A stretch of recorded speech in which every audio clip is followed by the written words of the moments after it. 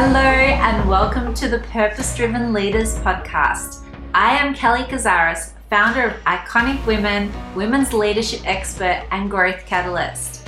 Each week I will bring you a guest or a thought that will help you break through to your next level of leadership and lead with more confidence, purpose and fulfillment. We don't wait for people to tell us how to lead. We power up and serve with the gifts that we have been given. Now it's time to unapologetically own the leader that you are. Be the person to fulfill your mission and unlock your brilliance. Are you with me? Here we go. Hello and welcome to this week's episode of Purpose Driven Leaders. I have something exciting this week, and usually this episode comes out a little bit earlier in the week, but I have been sitting in some really amazing creative vibes and checking in on myself as I do sort of every quarter and really looking at, okay, where am I in my business, in my career? What do I need to focus on? What is it that I need in order to be able to serve more people and more women? And it's something I always recommend to all of my clients. And so if I wasn't doing it myself, it would be not a very good form of leadership. So just being so honest that these things are allowed. You are allowed to take time. And which brings me to today, well, this week's topic actually, on the power of feminine leadership. And it's been something that I've embodied probably in the last few years more so than actually in my corporate career. And for those of you who are new to the podcast, welcome. So excited to have you here and grateful that you're listening. And for those listeners who are here every single week, I honor you and I appreciate you. So thank you. Now, for those of you who are new, I'm a leadership and coach and mentor for female thought leaders, executive and business women. So what I do is I support leading women to create their magnetic leadership proposition through their increasing their confidence and their visibility and their influence to become fulfilled, high impact, well-compensated women. And the big part of my work is in feminine leadership. I work predominantly with women. I do have some male clients, I should say, who I love and appreciate and adore, as well as my female clients. And the reason why I took a slight pivot into the feminine leadership space was because, for one, there was a whole lot of work I've done on myself in order to move forward. There's a whole lot of work I've seen with my clients in order to be able to take their leadership to the next level. They've needed to embrace their feminine side. And this is not a debate on being a feminist. I'm definitely not one of those this extreme feminists. Obviously I love women and I love supporting women and helping them grow. There's a big role for men as well. So, I'm an equal in both, but where I really dive into my magic and my gifts in supporting women is embracing their feminine leadership to create the change they desire for themselves and for others. And why I've seen, coming from a very large corporate background, I've seen women grow their careers, and then I've seen them step back when they're being overpowered in a corporate environment where they're not being able to be their true self, where they're not being able to really express themselves and who they are, be able to take control over their careers and be able to take charge of their careers. And where I felt the piece is missing is being able to align their feminine energy with the right strategy and leadership moves. Now, obviously everybody, women and men, have both feminine and masculine energy. It's about understanding when to tap into that feminine energy, when to tap into that masculine energy. And in the leadership space that I work in, I see, especially in the corporate world, men are very much dominant in their masculine energy, and women are very much dominant as well in their masculine energy. And it's almost seen as a do not go there in bringing your feminine energy in. And I will explain really what feminine leadership is and how you actually can tap into that energy, because it is going to take your career to that next step whenever you are in tune with yourself. Now, all my business is helping women really align that strategy with the spirituality, and all spirituality is knowing who you are and being the leader, right? So what I'm seeing is that many innovative and service-orientated leaders are changing the leadership dynamic, because the focus is now moving from pleasing shareholders and making the customer or consumers happy in terms of, like, that is, what feminine leaders are doing. They're no different to that, but they show up in the world with integrity, they show up in the world with creativity, and they show up in the world with the willingness to collaborate and communicate.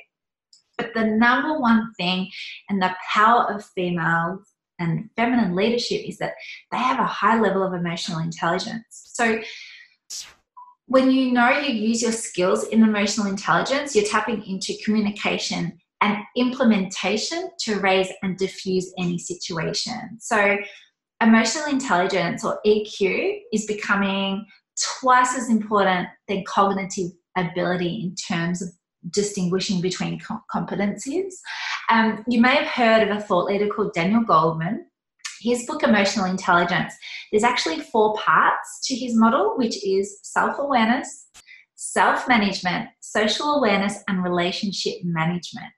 And that is where feminine leadership comes in. So there's a big part of feminine leadership around emotional intelligence and being self-aware and managing yourself and having that social awareness and being able to manage relationships, especially in a corporate environment, but also just generally in a business environment. So if you're looking to elevate your brand and pivot out of a working environment to your own brand, then really being able to embody that feminine leadership is so, so important. And it's something that I work on with my clients every single day. So I'm just going to give you some 7 points that really have female leaders own their feminine leadership. So what they do is they take responsibility for their feelings and their emotional triggers. So what I see is that in a corporate environment or in a business environment, women tend to harden themselves. They don't tend to be that soft, nurturing person, which is part of the feminine. They can put on a hard shell because that's what the environment is almost creating for them. And feminine leaders really take responsibility for their feelings. So if you're feeling upset, you're feeling angry, you're feeling frustrated, you own that feeling, because that feeling, if you're not taking responsibility for it, it's going to brew into something much bigger. It's going to create trauma actually within your body. It's going to make you sick. So being able to release that energy and those emotions is number one. Though you also listen to your feelings and intuition for guidance of what is working and what is not working. So when I work with women, one of the things we look at is your inner mentor, and you've got your inner critic and you have your inner mentor as well. What I find is that your intuition is your absolute best superpower that you have. You will know if something you're doing is working or if something you're doing is not working. You listen to your feelings. You understand how you're feeling. What is going on right now? What do you need to focus on? Is this the right thing for you to do? Those feelings of being able to tune into yourself. Feminine leaders also practice deep listening. So you will listen. There's listening and there's deep listening. A deep listener is someone that can get to understand really on a deeper level of what someone is saying, the underlying words that they're using. Is there something bigger in what is being said? The way it's being said. So deep listening is something that I really try and support my clients in doing, and being able to listen at an even deeper level, because that's when you tap into your feminine leadership as well. So feminine leaders also no longer believe that consciously expressing their feelings at work, in a conference call, or in a boardroom is weak. So I, again, as I mentioned, coming from a corporate environment, I held back on my emotions so much. Now, this is the very part of the masculine where you try and mask how you're feeling. It's no longer considered weak, in exclamation marks, or I'm doing the finger mark at the moment. It's not considered weak at the moment or at all if you express your feelings. And that doesn't mean that you can't express your feelings and still come across, deep in your power in the boardroom. You can do both. It's just understanding like when to turn the dial. So, the masculine goes for the push, is very strategic, always wants to do. May come across as a little bit arrogant. There are, patriarchal strategies around that, but you also understand of when to tune into your feelings and when to actually know when to dial it up or when to dial it down. So really powerful feminine leaders know when to do that. They also believe in the interconnectedness of all things and that their choices affect everything else. So if you're having some negative feelings, you're not too sure exactly where you're going or what you're doing, you are consciously aware that your choices that you make and the actions that you're taking is just information. So it may not be a negative. So if you're going through a situation, for example, where you have someone that you feel is not being fair to you or is maybe speaking down to you, and then that puts a feeling of I'm not a great leader on yourself. Now, I want you to know that that's just information, right? It's not the truth. So you know that it's just information, it's not the truth. But what you can do is make a choice to move forward. So they also, really strong feminine leaders have strong empathy abilities that keep you connected and accountable. So really developing empathy is so powerful. But and again, you know when to turn the dial up and you know when to turn the dial down.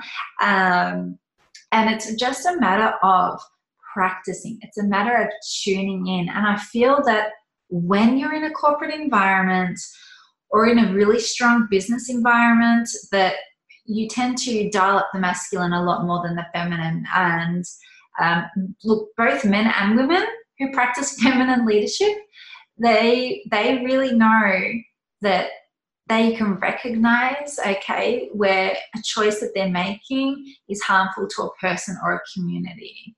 And then they choose not to act upon that choice. So again, that also comes back to values and many other factors, but males can practice feminine leadership as well, and it's that tuning into themselves rather than coming across from that strong male strategic dominating person and switching on that empathy and understanding. So it's about that balance of both, right?